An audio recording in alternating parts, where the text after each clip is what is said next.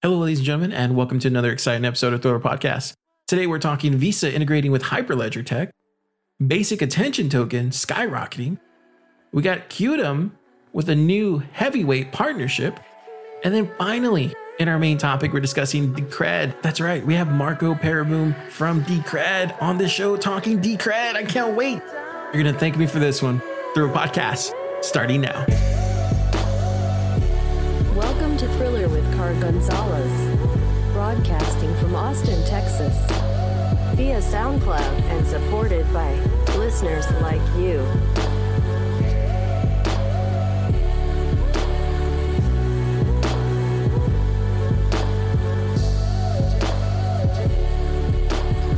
It's time for the news. It's time for the news. It's time for the news. It's time for the news. Thriller with Car Gonzalez. Hello, ladies and gentlemen, and welcome to another exciting episode of Thriller Podcast. Feels so good to be back this week. First up, let's get into the news. So we have Decred new proposal system. That's right. Paledia puts $23 million in the hands of Decred stakeholders. So Decred, which stands for Decentralized Credit, operates under a governance model that uses the votes of Decred holders to make decisions for the future of its ecosystem. Now, what's pretty cool about Decred, and we'll talk about this more in the main topic, is they have a solution where they adopted a hybrid consensus algorithm model, maintaining the benefits of Bitcoin's proof of work model while decentralizing the decision-making process with proof of stake. And like I said, we're going to have Marco Peereboom on the main topic, and he's going to discuss all of this. It's exciting stuff. And not only that, he talks about the early days of Bitcoin, which I think a lot of y'all are going to really enjoy. So let's get into our next piece of news. Next up, we have Visa. They're set to launch a blockchain-based digital identity system with IBM in Q1 2019. That's right. So Kevin Phelan, global head at Visa Business Solutions, suggests that the system will help with fraud. So B2B Connect's digital identity greatly reduces the opportunity for fraud that might otherwise exist with checks, ACH, and wire transfers today, while also helping companies remain compliant as part of the regulated financial ecosystem. From a technical standpoint, the solution will integrate a Hyperledger Fabric framework, which is hosted by the Linux Foundation and was developed with input from IBM, of course, with Visa core assets, which the release claims will establish a scalable permission network for use in the financial sector. Jason Kelly, a general manager at IBM Blockchain Services, is quoted as saying that the system represents one of the most powerful examples to date of how blockchain is transforming payments.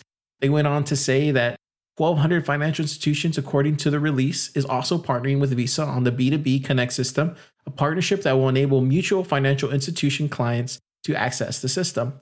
Wow, that's big news. Next up, we have the Brave browser. That's right, BAT skyrockets on Brave browser news and Coinbase speculation. So BAT, that's right, Basic Attention Token, is lighting up the cryptosphere. One factor behind BAT's price climb was the release of the updated version of the Brave browser, the internet search engine that is directly tied to cryptocurrency. So Brave announced a platform update on October 18th, which they likely said contributed to the upward momentum that had been building at the time. Along with today's release, we are sharing internal performance tests and metrics highlighting significant performance advantages over Chromium-based browsers. That's right, they're targeting Chrome. It's kind of funny they're targeting Chrome, but they're based off a variant of Chrome. They also added a slew of new features to the browser, as well as privacy improvements that gives users more control over privacy. And they released a brand new feature that allows the tipping of individual Reddit and Twitter users. This functionality will be available from directly within the browser window and enable micropayments using its native BAT token. Pretty astounding. Then finally, in our last piece of news, we have Qtum. They gain a gigantic partnership. Well, kind of. Blockchains are consistently redefining the trend, especially for online retail platforms. Qtum, QTUM, for example, has within a year of operation became a top 30 digital asset. Adoption strategic partnerships have placed it on the map in the industry. Their latest partnership is with Amazon Web Services, and it's nothing more than groundbreaking. AWS will work closely with Qtum team, and together they will strategize on how to develop blockchain as a service, BaaS, while using AWS. The main focus of this collaboration is to establish the foundation for enterprise-grade solutions The partnership comes at a time when AWS customers are requesting for blockchain as a service model services. Pretty cool. We actually did an episode on Qtum, I want to say maybe about 2 or 3 months back, and it's a very interesting blockchain project. I would highly recommend you check it out. With that, let's get into our interesting video of the day. Let's do it. Thriller Podcast. Interesting crypto video of the day.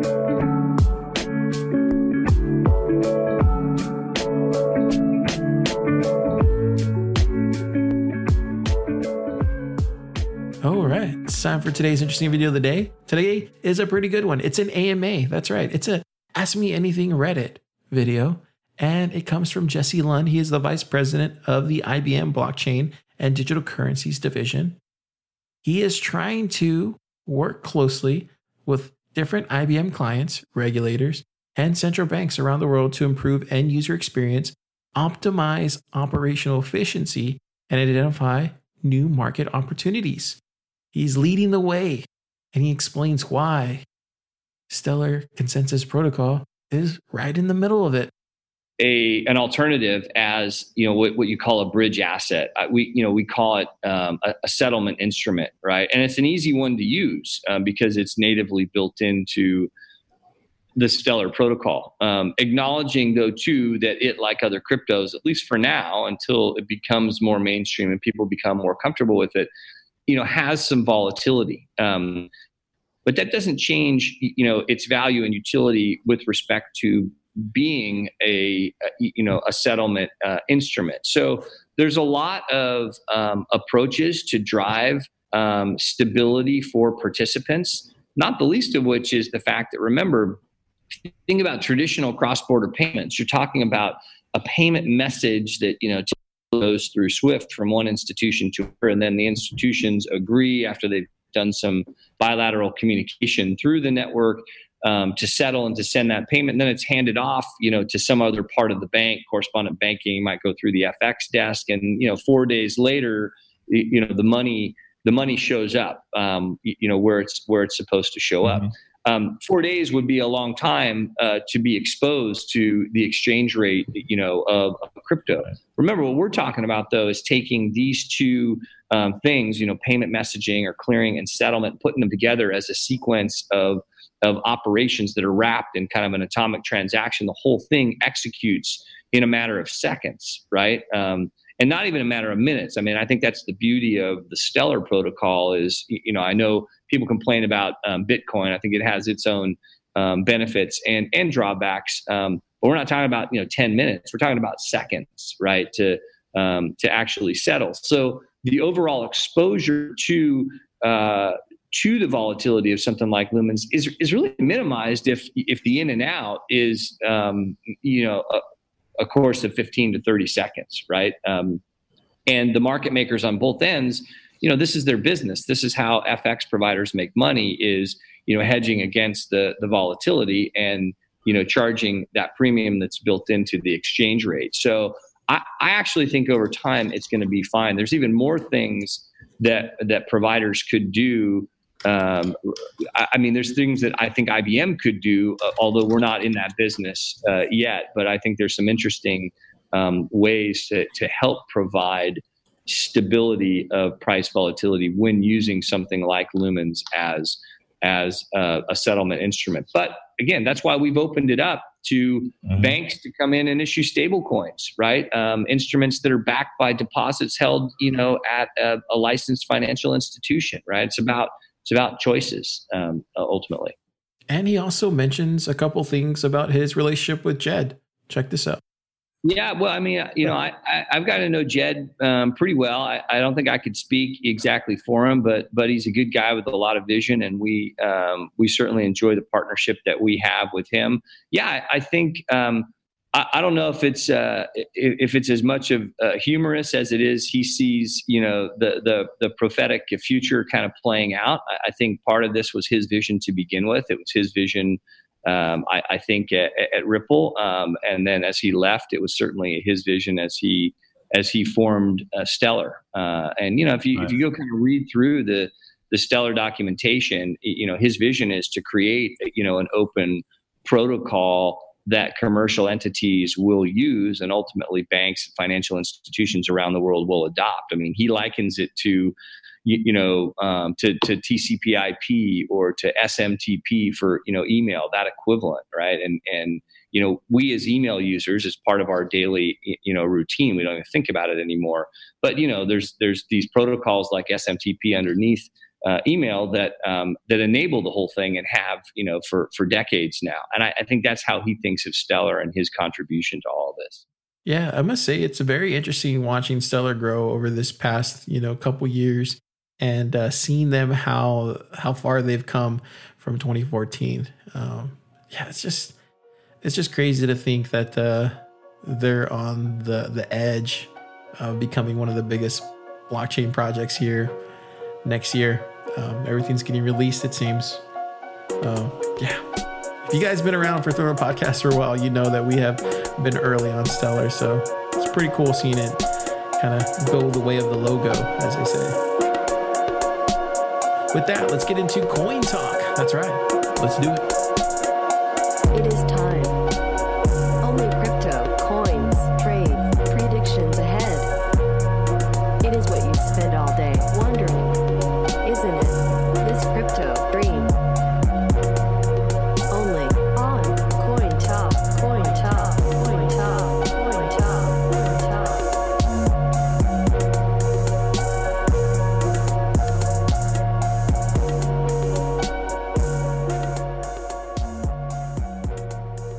All right, ladies and gentlemen, it's time for Coin Talk. But before we dive into that, we got a couple things we need to discuss. First off, I want to thank everybody for listening to Thriller Podcast last week. I think we had our record week. I don't think it's ever gotten that high before, but it's thanks to all of y'all for listening and spreading the word of Thriller Podcast. So I appreciate every single one of y'all. Also giving out some free swag that we got from HoshoCon in our Patreon. So if you haven't taken a look at our Patreon, go ahead and take a look there. There's some free swag. First person to comment gets it. And then also want to mention our newsletter that we give out every month. So every month we give out free crypto, no strings attached whatsoever.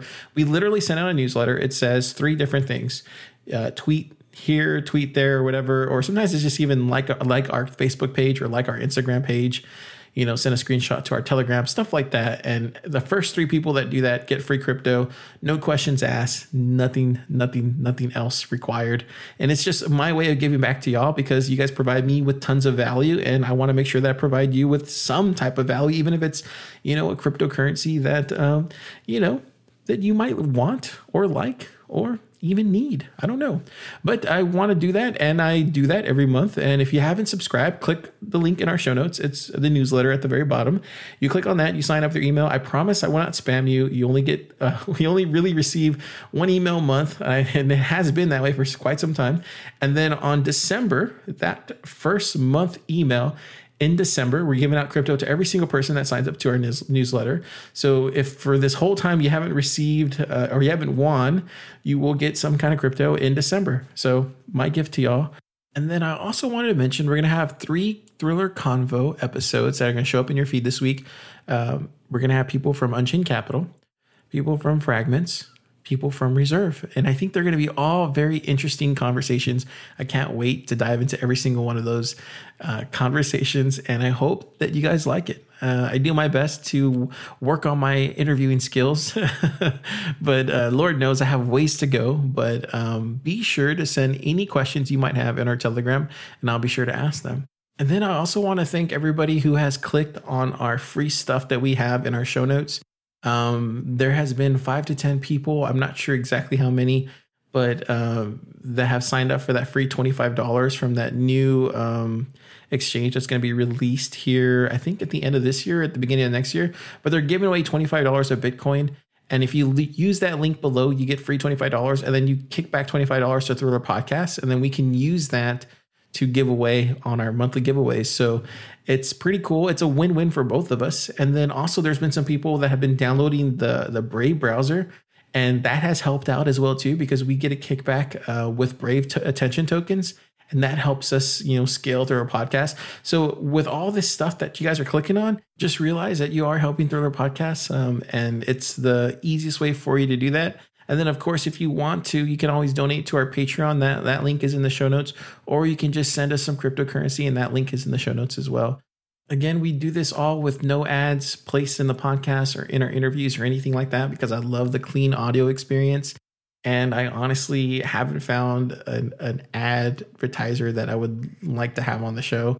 That's another thing too. Like, we get pitched ICOs to come on. They want to pay us with their ICO, or they want to pay us with money, or they want to pay me to give to y'all, ICO stuff. And I'm just like, no, my audience doesn't want that. It's just, it's just kind of, it just feels icky. Or we'll have some other company come out and they'll be like, here, we want to give you this amount of money, but you have to, have our advertisements here, here, and here. And I'm just like, no, that's going to throw off the experience of the show. I really love the clean audio experience that we give y'all on a weekly basis, and I want to keep it that way. So by y'all contributing to iTunes reviews, or sharing the podcast with a friend, or even clicking those links below, that helps us defray the cost and helps us maintain our independence. Hopefully one day our how do they say, our vision for Thorough Podcast will align with an advertiser, and we can kind of go that way together. But until that day, we're independent. But with that, let's go ahead and get into our disclaimer. We have to play the disclaimer because, we're from Austin, Texas. And in Austin, Texas, they lay down the law. They literally lay down the law. And I'm literally like probably, I want to say maybe 5 miles away from the Capitol. So they literally could come knock on my door and say, hey, Car, you're needed at Capitol Hill, and you have a lot explaining to do. So that's why we play the disclaimer. Roll the disclaimer. Remember, Thriller Podcast does not give financial advice. He cannot tell the future, even if he thinks he can. He is just some dude trying to save the world one Satoshi at a time.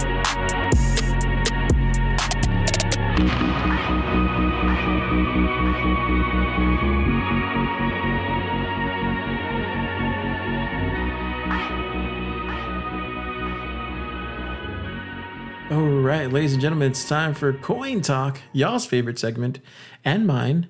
This is where we speculate about the cryptocurrency market capitalization. That's right. We talk about the coin market cap. We talk about rumors. We talk about speculation. A lot of the stuff is not true. This is just my little space where I can speculate, and I use it because, who doesn't like speculating? I feel like that's one of everybody's favorite things to do in this space. But we try to, mind our P's and Q's and try to be smart about it, right? But at the end of the day, we all realize that none of this is real. None of the stuff that we say here is actually factual. Go out there and do your own research, and by all means, don't trust anything that I have to say starting right now. So it looks like CoinMarketCap is at $209. Yeah, and looks like Bitcoin at $6,483, and we got Ethereum at $204. We got XRP at 45 cents, EOS at $5.41. We got Stellar at 24 cents. So as you know, this is going to be a big week for Stellar. The Money 2020 conference is Tuesday, which is tomorrow. We have Adam Ludwin and Jed McCaleb are going to be speaking there. I think it's at 4:45 p.m. California time and West Coast time, I should say. And we also had Sibos yesterday and today in Australia, and we had IBM there, and that's of course where the Visa stuff came out. So there's just a lot of fintech stuff going on this week, a lot of announcements. Of course, probably Ripple will announce something, even if there really isn't an announcement from Ripple. But I think this week, cryptocurrencies like XRP, Stellar you're gonna see them go up. You're gonna see them go down, just like kind of what we saw already with Stellar, kind of pre-pumping this past Friday, Saturday. So just watch out for that. Yeah, me personally, when it comes to Stellar, I'm just bullish on it. I told you guys more than I need to on this podcast, but I really feel like Jed's vision, out of everybody who has been in this space the past, 3 years that I can think of, who's executed on their vision time and time again. Vitalik has been one of them for sure. There's maybe a handful of others, but one that stands out to me is Jed. and he's with the Stellar Foundation, and everything that he said he's going to do, he has done. If you go back, listen to old Thriller podcast episodes, we did that of Stellar and XLM. You would go back and you can hear him say that he was going to do this and this and this and this.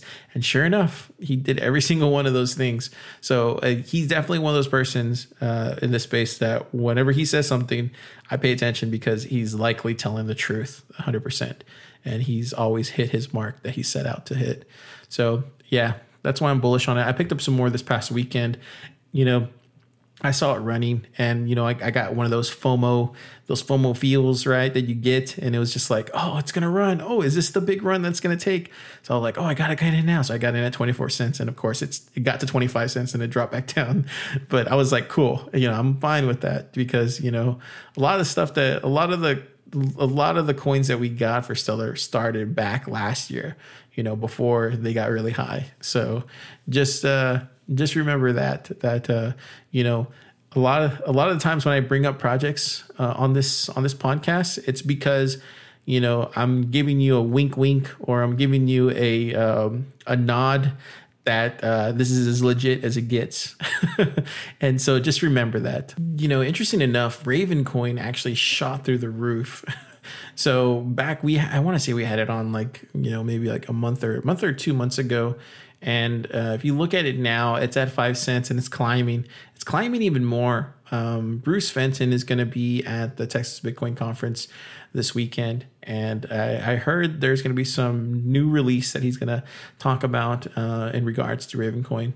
But yeah, I mean, it's one of these things where we've talked about Ravencoin in the past, and we've looked at it as a cryptocurrency. I think there was a couple things that I didn't like, but for the most part, I've been pretty transparent on that. Yeah, it's interesting to see what they're going to come out with. I can't wait to see. But would I expect a drop after that? Probably, just because it's a bear market right now. You might see a drop after that. But if you got in when we got in at around 1 penny, 2 pennies, nice little payday today, I must say. Oh, another thing that I see here is Qtum. So Qtum's at $4.23. And this is surprising to me. It's very surprising because it's down 6% on the news of the AWS collaboration that they're having with Amazon. And a lot of people are fighting on it, saying that it's not real, or saying that, it's just because it's in China. Make no mistake, the technology that's behind the scenes on Qtum, as far as I can tell, it's legit. I would love to have somebody on the show from Qtum to talk about it a little bit more. But as I go and try to reach out to them, it's just no wonder. Yeah, it's no wonder that Amazon reached out to them. It's likely the technology. And of course, we got 0x at 90 cents. That's up 3% today. And Ethereum Classic is back at $10. That's pretty cool. We got Tron at 2 cents. Oh, Tron. And I think that's it for the most part. Everything else is looking really good. Today, in our main topic, we're discussing Decred. We're doing this podcast today on Decred because a lot of y'all have reached out to me, either via Twitter, via Telegram, or via email, and said, hey, why haven't you done an episode on Decred? And I'm always telling them, well, it's very hard, to look at this stuff and really understand it, at a protocol level. But thanks to Decred's Telegram team getting me in contact with Marco today, we have him on the show, and he's able to explain to us what separates Decred from the rest of the blockchain projects out there. So with that, let's dive into our main topic, starting now.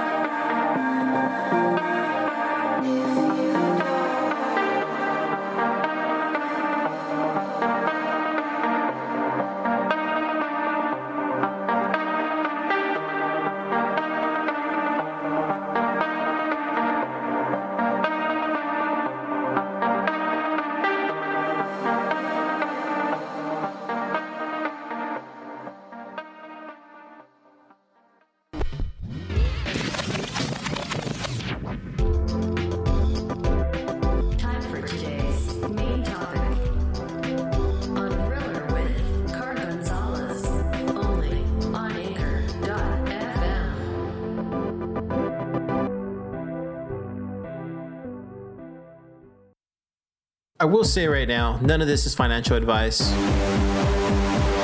If you're going to invest in Decred, do so at your own risk, not mine. And above all else, do your own research. Don't trust me. Don't trust me. I have no idea what the fuck I'm talking about. All right, I think that's it. I guess now we can begin.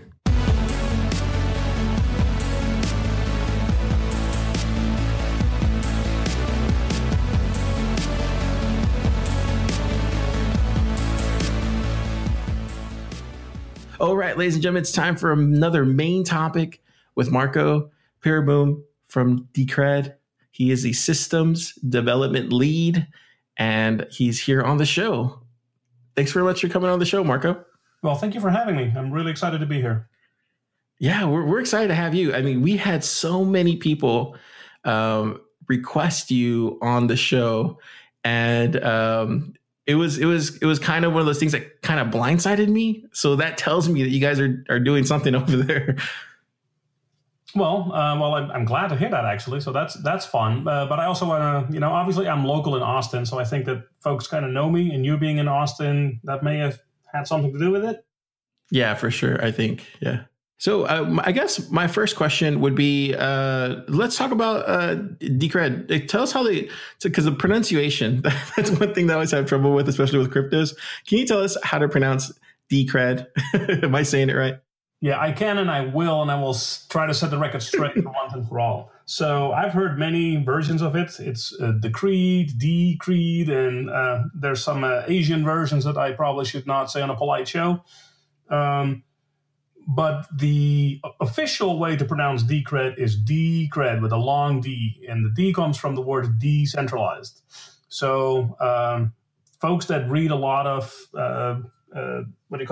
sci-fi novels, they always use credits as money. So Decred is decentralized money, hence Decred. That's awesome. Okay, I'm gonna try my best to remember that every single time I say Decred. So Marco, tell us how Decred started back in the early days. I know it was you guys used to be a part of Bitcoin and that whole community back in early 2010s ish. Can you tell us a little bit about that, the history? Yeah, so we actually wrote a Bitcoin implementation from scratch in Golang, or whatever people want to call that. And we threw that out there. And I want to say in the 2012 area, 2012, 2013-ish time frame. And it was very well written, very well documented. But it was not received with the amount of enthusiasm that we were actually expecting. So what it kind of felt like is that some other developers felt that we were encroaching on the little sandbox and it was some sort of power play, which it wasn't. We were just trying to make the community better and have multiple code bases and, overall just make it a funner place for people to work in. So, but since we weren't welcomed, we felt that there was something weird and odd going on. So after a couple of years of frustration, we basically decided, Bitcoin, as awesome as it does have some flaws, and the big flaw was governance. So there's only a couple of players that make all the calls in Bitcoin, and so it's not as decentralized as we hoped it to be. So we came up with an idea to do decentralized governance, and that is where Decred came from. Okay, that makes sense. Was it because I guess because of Blockstream? Is that probably one of the main reasons? Or I don't know if you want to point any fingers, but is it people like that or? So Blockstream had caused actually a different issue. So when Blockstream swooped in and hired basically the entire Bitcoin development team, what that did is it actually kind of centralized the development power, and that is, in my opinion, not a good thing, right? So one of the great things about Bitcoin is that it's supposed to be decentralized, but development is a very centralized activity. And and I understand that these guys and girls obviously need to eat and they need to have a job in healthcare, so therefore they need to be employed. So that is not a debate. So with that said, though, so once you get employed, you suddenly do have a corporate agenda that's just inherent, right? So you're not as free to say and do as you normally would. Does that make sense? Yeah, it does. It's kind of one of those things where it's like it's good and bad, like you said. It has its merits, and of course, it has its centralization part of it as well. Right. So, and we were trying to head that off, and and in fact, Decred, when it was designed, we actively took a good look at that particular portion of the protocol and tried to modify it so that we could prevent such a thing from happening. Do you think if they had that in place right now in Bitcoin, do you think you would still be a part of that community, or do you think Decred would exist? Well, I am still involved with Bitcoin community. I'm still part of the I no longer write code in that space, but I am very active and I follow what happens there because it is great tech. So that was never the debate. So I do think that if the BTC suite would have been used a bit more wide, and if the community was a bit more, had been a little bit more welcoming, then I would not be surprised if we were still active in that space. So we had created a number of businesses around Bitcoin and the Bitcoin code base that we had written. And actually, in fact, if you go out there, the number 2 implementation worldwide still is BTCD. So it's still quite a bit in use. So yeah, I think I still would have been more active in the Bitcoin community than I am now. Interesting. Do you still have friends involved in that community right now that you talk to or about what they're building or what's being worked on? I know you guys worked with Litecoin on the atomic swap stuff, but so the answer is yes. I mean, I have no ill will towards any particular individuals. I mean, there's some folks obviously in the community that are a bit more toxic than others, but that said, no, I have great relationships with lots of folks in a number of communities, not just Bitcoin. So cryptocurrency is an exciting space. There's a lot of brilliant minds working in it, and knowing these people is healthy and good, and you can bounce ideas off of them. I'm a pretty reasonable guy most of the time. That's cool. Marco, tell us about the early days of Bitcoin, because I feel like these days we really don't hear too much about the 2013s, 2012s, about Bitcoin days. What did you see back then? Did you know it was going to be something big? I'm sure you had a feeling you would have been working on it, but was there something that you saw that maybe other people didn't see at that time? Well, yeah, I guess the fact that we stayed with it, right? That was a testament for the fact that we thought it was going to be something that was going to be interesting in the long term.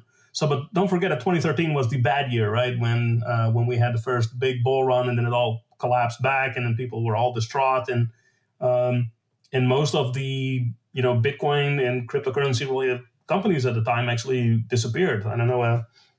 Can you name 10 projects that were in existence back then? Because I'm not even sure there are 10. Yeah, so 2013 was a bit of an ugly year, but it was actually good from a development perspective. So in the fact that it actually was ugly is one of the things that kind of reinforced us to start working on Decred. So because we felt that there were a lot of things that were not going right in the crypto community, and then there was actually a market correction. So you put it all together, and so I think that we are better for it. But those were some pretty rough years. Although I did feel that you could not put that genie back into the box, because people were promised a new way of doing things, a new way of doing finance. And I think that it's still reverberating around the world. There's a lot of hype. There's a lot of bad projects out there right now. And we need probably a 2013 level correction for it to normalize itself again. But I think overall, crypto is here to stay, and it's going to make some pretty drastic changes in the future. I know there's people in the space now that are kind of, like you said, toxic. But back then, because it was so new, were people there at that time toxic like that the way they are now? I feel like I wasn't around for the 2013. I got in like 2015, 2016 ish. But once, like back then though, because you guys had that run, was there a lot of toxic people back then too as well, or was it different?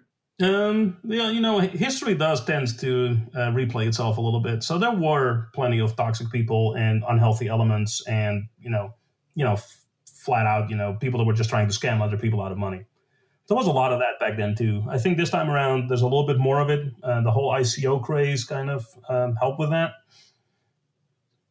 So now, every time there is some sort of market that is created, right, and prices go up, there is always going to be a shady element that shows up with it. That is unfortunate, but it's also those are the laws of physics. Did you ever think at that time that it was going to get up to $20,000? Was that ever something in your mind, seeing Bitcoin get to, or even Decred getting as high as you guys got? My honest answer is yes, although not on that horizon. So I would have expected that to take quite a bit longer. And as you can see right now, though, so the 20,000 was not. And I actually typically don't love to talk about price, because that's really not what I'm doing it for. But it went up so fast, so quickly, that there was going to be a magnificent correction, and it's happening, right? And it may not be done yet. So So I every time something goes up this fast, it typically comes down as fast. This has repeated itself so many times in the history of the world, and I'm surprised that they are surprised. Yeah, it's an interesting time for sure. So let's talk about Decred. Tell me what separates Decred from Bitcoin. So if I had to put it in a single sentence, it would probably be longevity. So what Decred has, what Bitcoin does not have formalized, is a governance model that allows us to make really tough decisions that would change protocol or consensus rules. So the maximalist argument is that you never need to do that. I've been in software for decades, and I have never seen a piece of software survive for decades without a form of change. So I can not see something existential happening in the future of all cryptocurrencies where they have to make some drastic changes in order to keep up or do something that is unforeseen. I mean, for example, quantum crypto could do some real damage, right?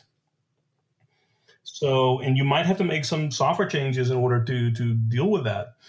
And if you don't have a formal change mechanism, you may not survive that existential moment. So, and what sets Decred really apart from, as far as I actually really can tell at this point, we are still the only ones that have on-chain governance. And I'm talking about actually making decisions on-chain that then are activated automatically.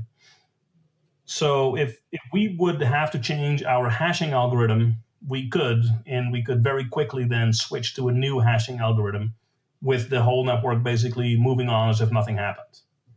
Does that make sense? Yeah, that makes sense. I know you said is there voting that's built in? Is it on the protocol level, or how exactly that worked out? Okay, so there's really two levels of voting in Decred. So the one I was talking about there is on chain, and that one is specifically for consensus and for protocol changes. So those are big decisions. And the way that works is we actually write the code and it's active. So as network nodes get updated on the network, they start to signal that they are at whatever version of software they're at. So once the network reaches a number that is high enough, we actually automatically start to vote. So, and then if the vote passes, the code changes actually get activated. So there's no backseas. This is not a signal. This is actually a hard vote on are we or are we not going to activate this new feature.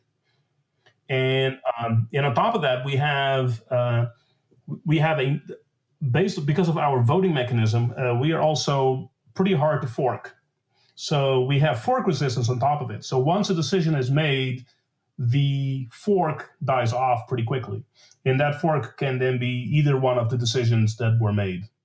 So would it be safe to say, I don't know if this is like kind of a stretch, but would Decred be unforkable?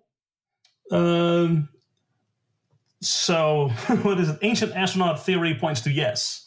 That would be the popular answer. So it looks like you would have to bring some pretty deep pockets in order to be able to actually do a fork. And so it would be unlikely for somebody to show up with that amount of money. Interesting. So, and if you actually look at the numbers, and I'm going to paraphrase these numbers, so I may not have them exactly right, but we are currently 20 times more expensive to fork and maintain than Bitcoin would be. Oh, interesting. Wow. So, and Bitcoin is in the billions, right? To maintain a fork. I'm not sure exactly how that works, but I know they've been forked many times. No, so that's not what I meant. So creating a fork in Bitcoin, like Bitcoin Cash did, that is a software trick that can be applied. So in Decred, because we have all these votes that happen on the chain, you would run out of voters if you don't bring them along.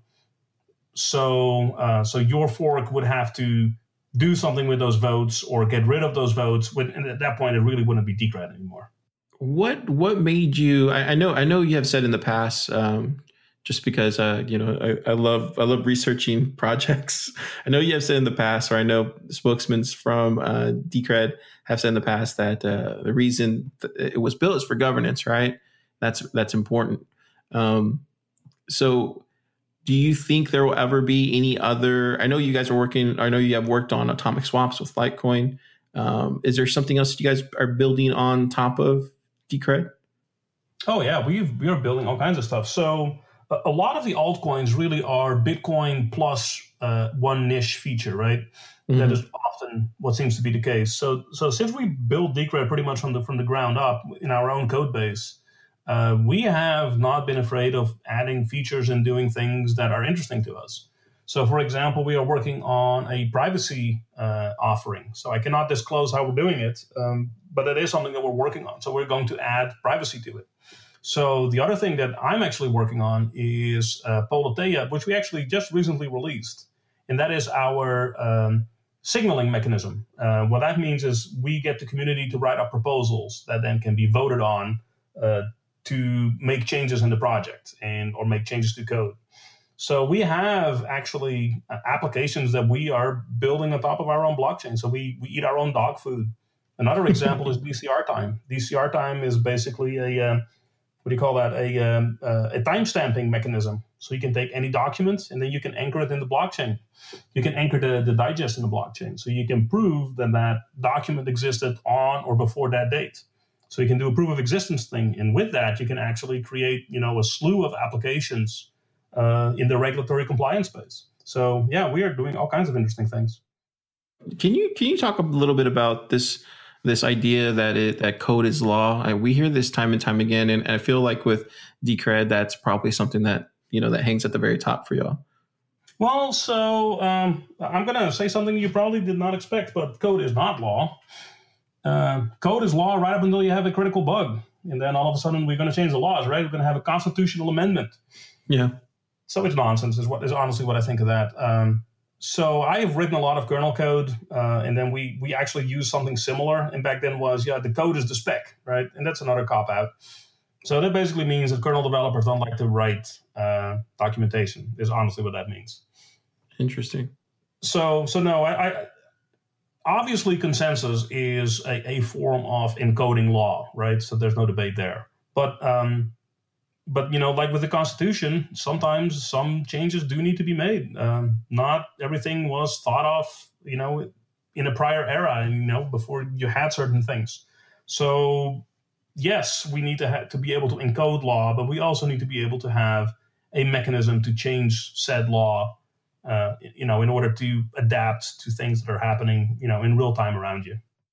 So do you think when other cryptocurrencies hail that flag, they're constantly waving it, and there's a lot of them out there that do that. Do you think that's necessarily a bad thing, or do you think that's just because they're not experienced enough?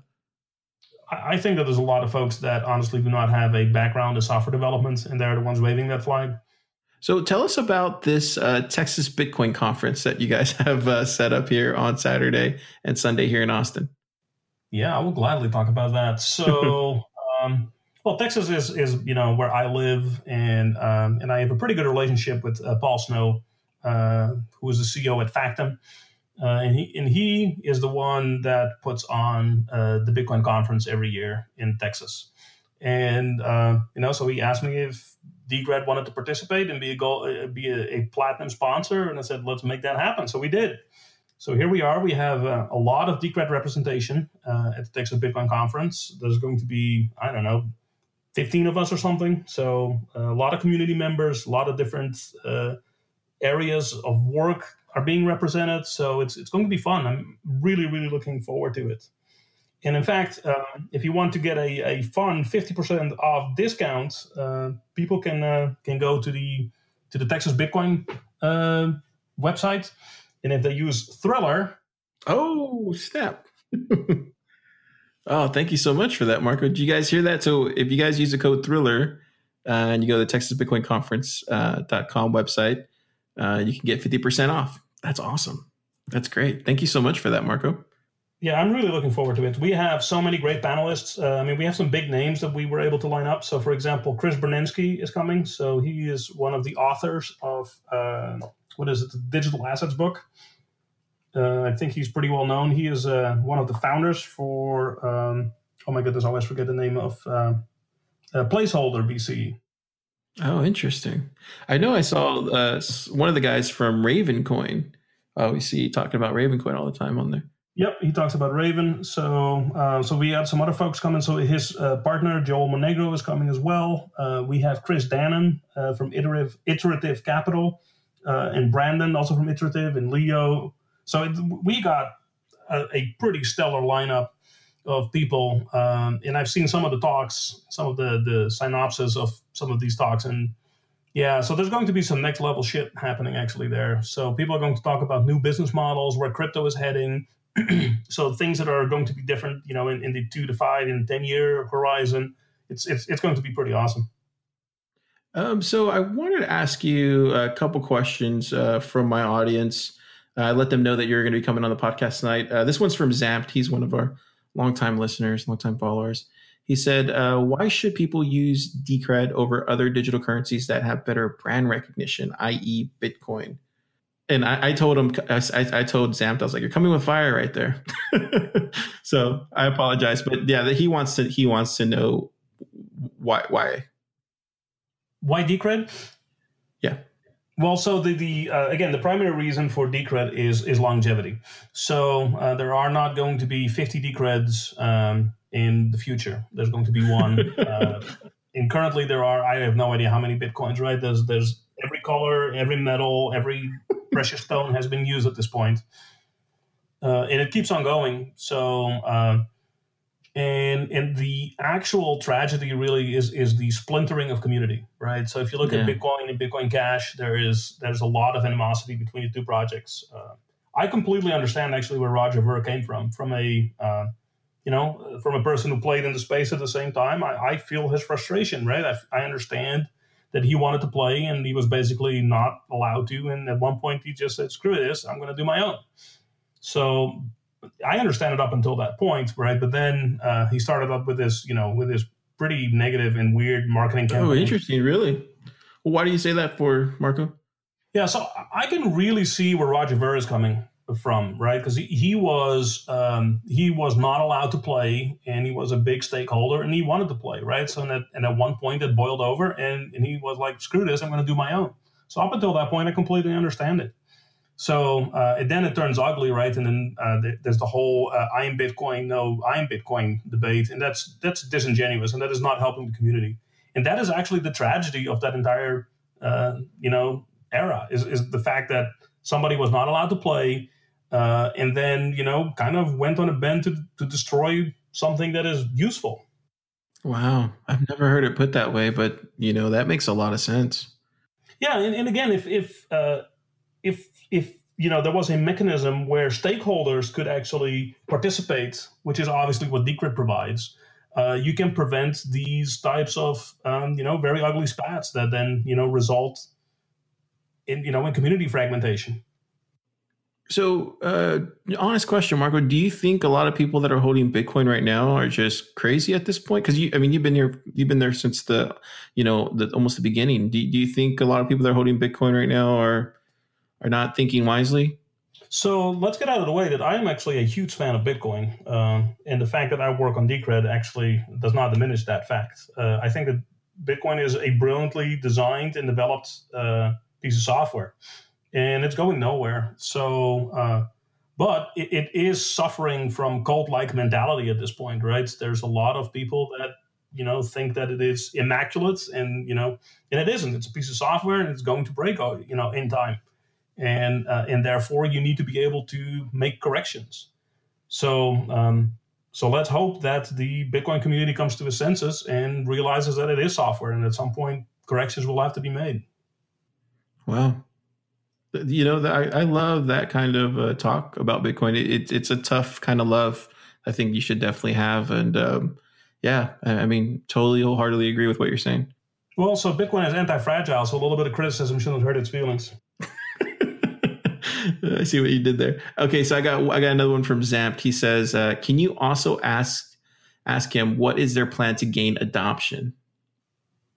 So we are pretty much grassroots. We don't do a lot of marketing. We don't do a lot of hype. So what we have been doing is we have been encouraging people to actually use Decred. So we have actually arrived at a bit of a mini economy at this point.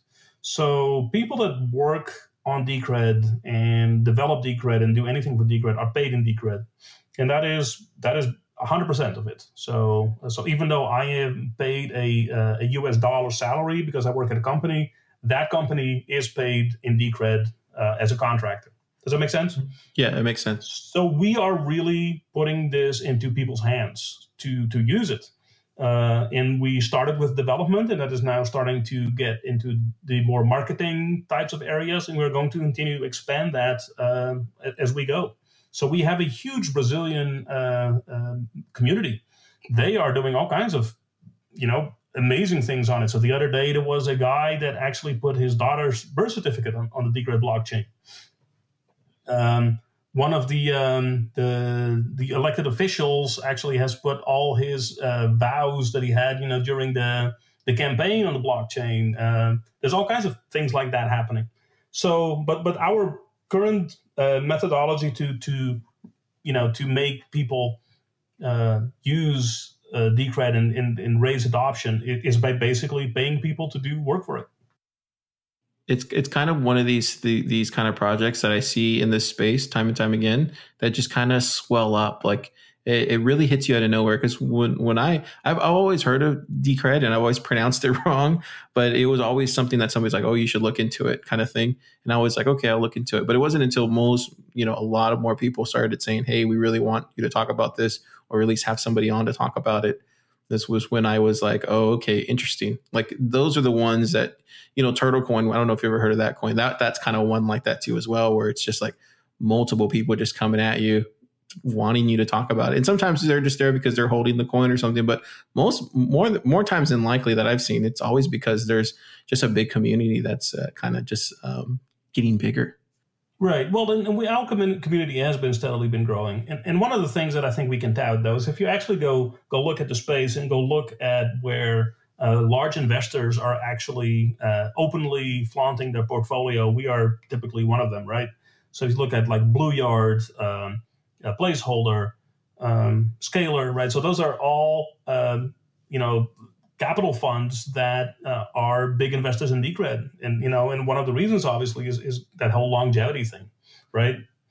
So there is a lot of appeal for what we are doing, what we have been doing. So and with our governance system now actually completely live, it's going to be even more interesting because we kind of don't even know what's going to happen in the future, right? We don't know what the stakeholders are going to come up with. So, and it could be amazing new stuff, right? And amazing new ideas. So we'll see what the future holds. All right, Marco. So I had one interesting question, and I know that you probably are itching to answer this, but tell us a little bit more about governance and about signaling.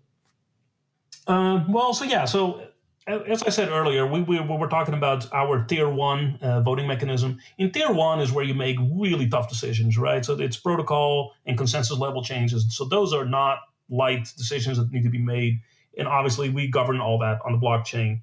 So, but on top of that, we actually have a proposal system, which is called Politeia. And in fact, it went live just about a week ago.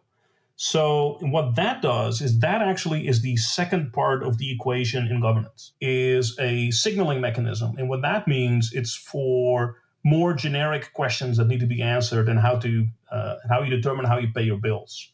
So, for example, what a signaling proposal would be is say, hey, I want to go to the Texas Bitcoin conference, and we need to be a platinum sponsor, and that obviously costs money, right? So you need to fly people in, you need to get shirts and stickers and all that kind of good stuff. So that needs to be paid for. So what we do with these things then is you can create a proposal and say, okay, I'll organize the Texas Bitcoin conference. These are the costs, and here's the disbursement schedule. Will the community sponsor this, right? Will the stakeholders say yes or no to this? And if the answer is yes, then you can obviously get paid for putting that effort into it. So in other words, you can use this to drive where money or Decred is spent. So let me recap that. So a proposal is a what, when, where, and how much, right? So you write it up and you put a disbursement schedule on it, and then you can get paid for the work that you proposed. Awesome. Would people just head out to the Telegram to do that kind of stuff, or is there a certain spot? So actually that is at proposals.decred.org, and it's a website, and there are some steps involved because you have to be a stakeholder, obviously, in order to play.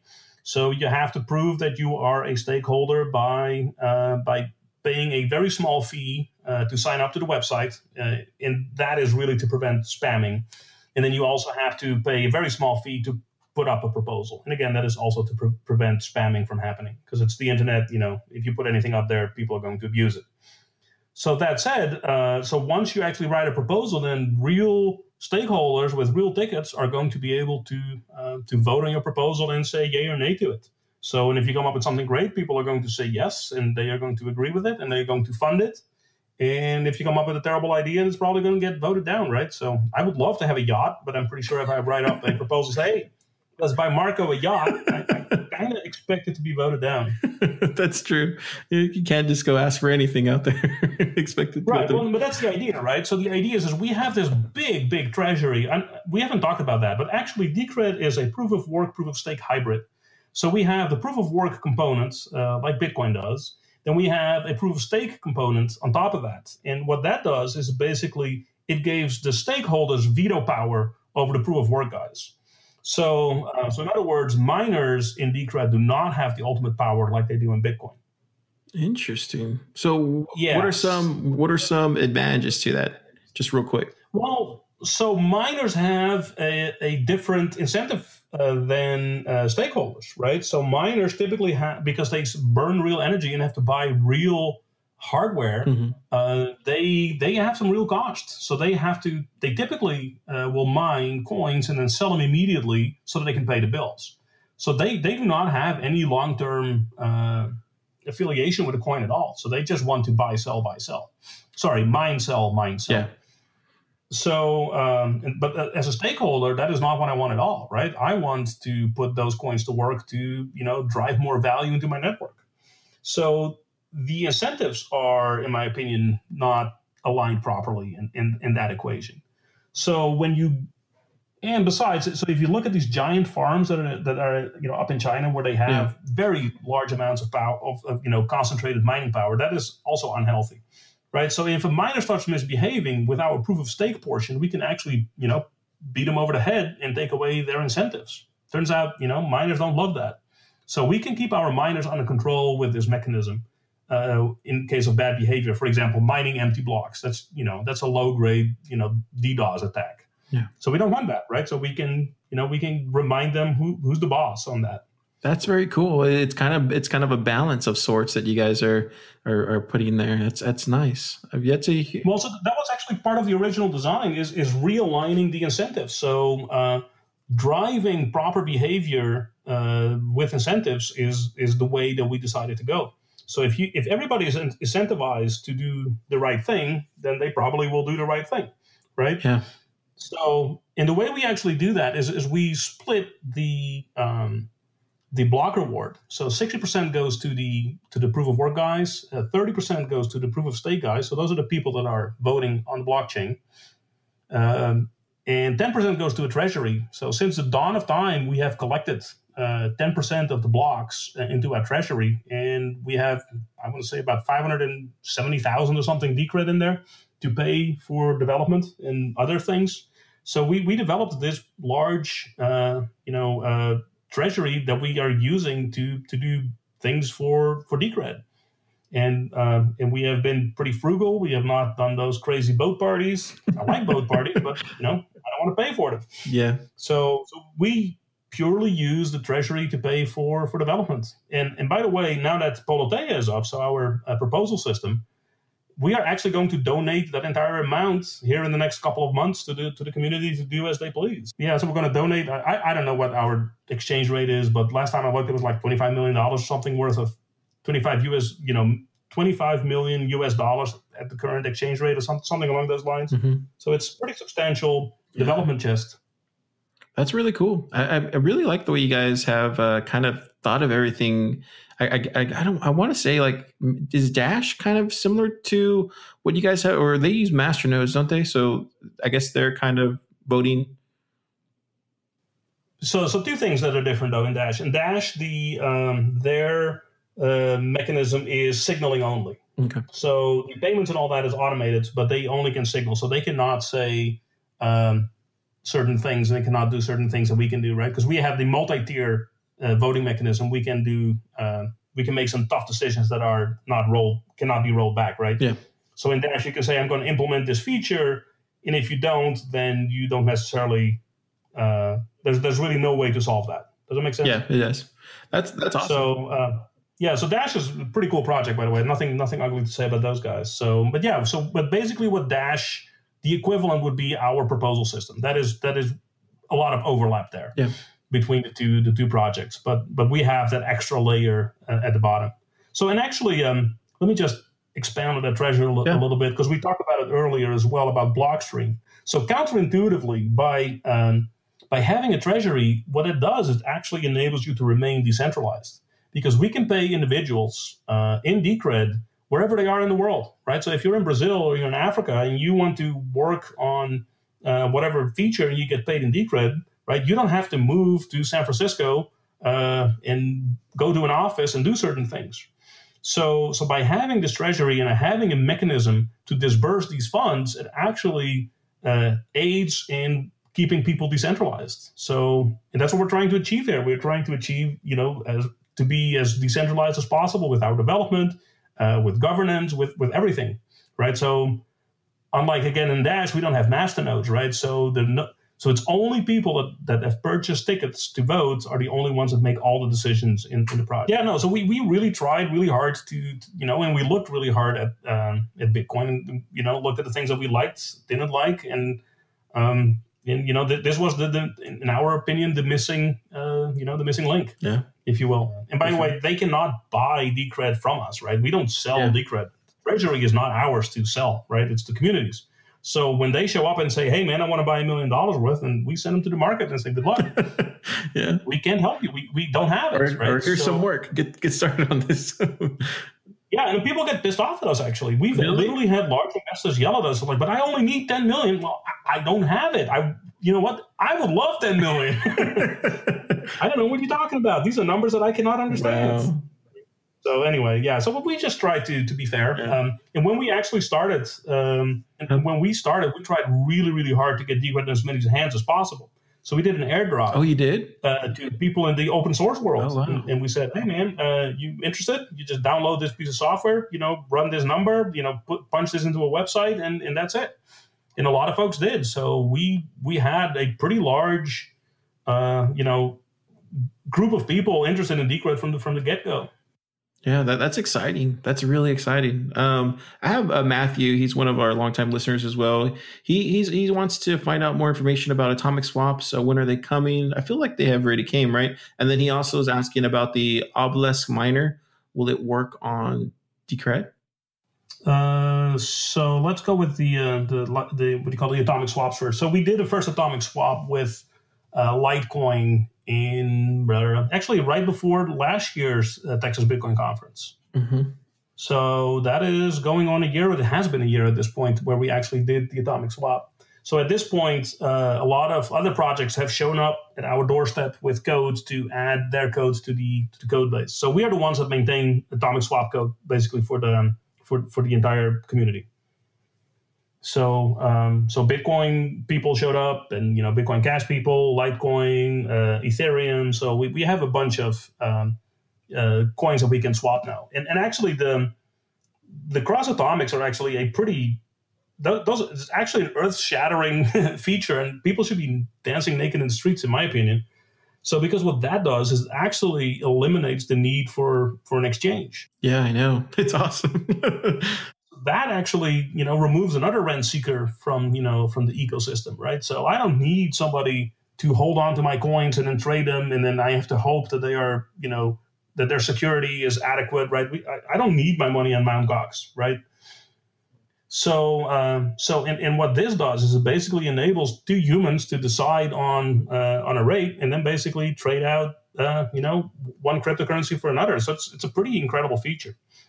Can we download that right now and use that? Is it on a mobile wallet or on a desktop wallet or something like that? So this is where I'm going to be a little bit more careful. So there are a couple of wallets that have implemented it.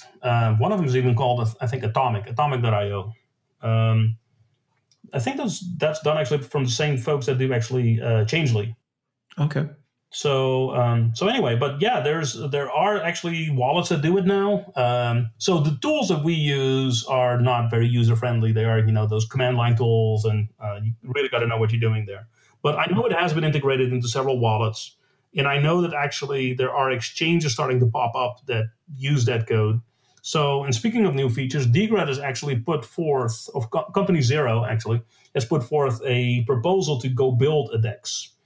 And I'm talking about truly decentralized exchange without any intermediaries. So price discovery and order book would be a decentralized protocol that you could then tap into, and then do an exchange between two different cryptocurrencies without any middleman. Yeah, that'd be awesome. I mean, I feel like that's just the future, right? At this point. It has to be, right? So why would you want to have a third party in there that's just sitting there skimming money on both sides of the, the trade? I don't want that. I'll pay my network fees and be done with that. Yeah, it's kind of one of those things where I keep reaching out to have I think CZ from Binance on the show. I keep getting told no. And these are the questions I want to ask him, because it's one of those where like, I'm sure he sees the same thing too. The guy's a bright guy. Sure. Well, but you got to understand where he's coming from, right? So he has to monetize the whole exchange thing, right? And he's doing things like with the Binance coin. What he's obviously doing there is creating a unnecessary coin to sit in the middle to drive value that is of questionable value. What's your take on? I mean, it doesn't have to just come from you, but as a community, what's y'all's take on getting added onto some of these newer exchanges that are going to be rolling out here next year, supposedly, or even on Coinbase for that matter? Have you guys submitted y'all's proposal to get on those exchanges, or is that something that you guys really don't pay too much attention to? So we have applied, obviously, just about everywhere. We want to be listed. Now, when they come back and tell us your ransom is $1 million, oh really? Oh wow! Yeah, that's when we walk away and say, yeah, okay. So we are big enough that it is and I don't want to sound cocky here, but it's a lot of money, right, to be listed on some of these exchanges, and you know what? I'm not sure it's worth it. From a monetary perspective, right? So I can, blow $1 million worth of Decred on a single listing, or I can use those $1 million to build 10 features that are of bigger value in the future, right? So, and we have chosen to go down the development route, as we are going to use that money for something that we find valuable. And so we have said no to a lot of these. And what has happened, though, over time is that these exchanges have to pick us up, right? Because we are a top 25 coin, right? So people want it, and there's no stopping it. So we'll help, and we'll even pay for some development. But yeah, we're not going to be held, we're not going to pay ransom. I definitely feel, Decred is doing it their way, and they don't want to change for no one, and that's a great thing. That's a great thing to have. Everybody in the crypto community always says, "I'm in it for the technology," and yeah, we are those guys. I know. I can tell. I can definitely tell. That's awesome. We mean it. I just wanted to say, Marco, thank you again for coming on Thriller Podcast. I feel like Decred and your entire community has been nothing but sweetest people I have pleasure of talking with, in your Telegram, and of course dealing with everybody else along the way to get to you.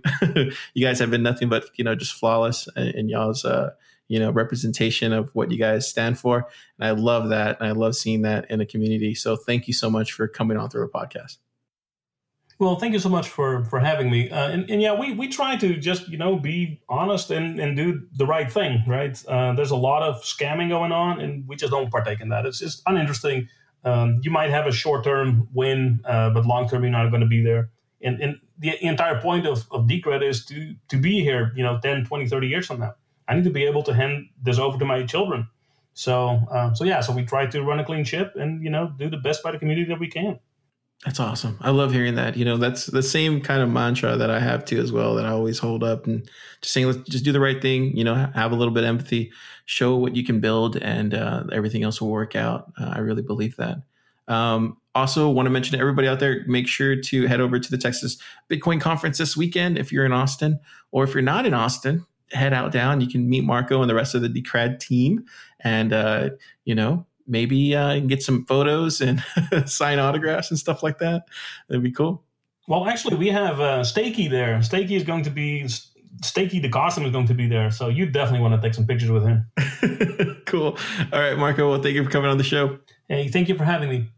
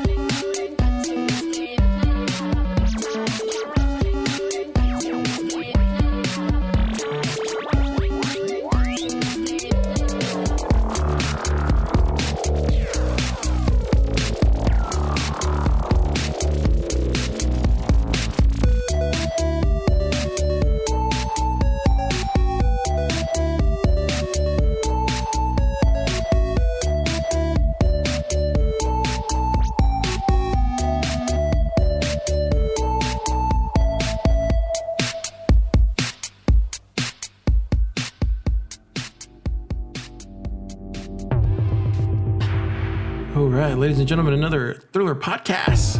Dunsies. So I want to thank Marco again for coming on the show. It was awesome to learn more about Decred. Definitely looking forward to heading out to the Texas Bitcoin Conference. Hopefully we get our press pass. If you are interested at all, make sure to check the show notes. Get 50% off using the promo code Thriller. Again, that is from Marco and Decred. That's awesome. Buy Bitcoin, save the world. See you mañana. That's right. See you tomorrow. This is the end of the show. You have been listening to Thriller Podcast with Car Gonzalez. Remember, Thriller Podcast is not financial advice. Everything Car said likely won't come true. It is up to you. Now go, do your own research. Listen to other dudes that start their name with crypto and not Car.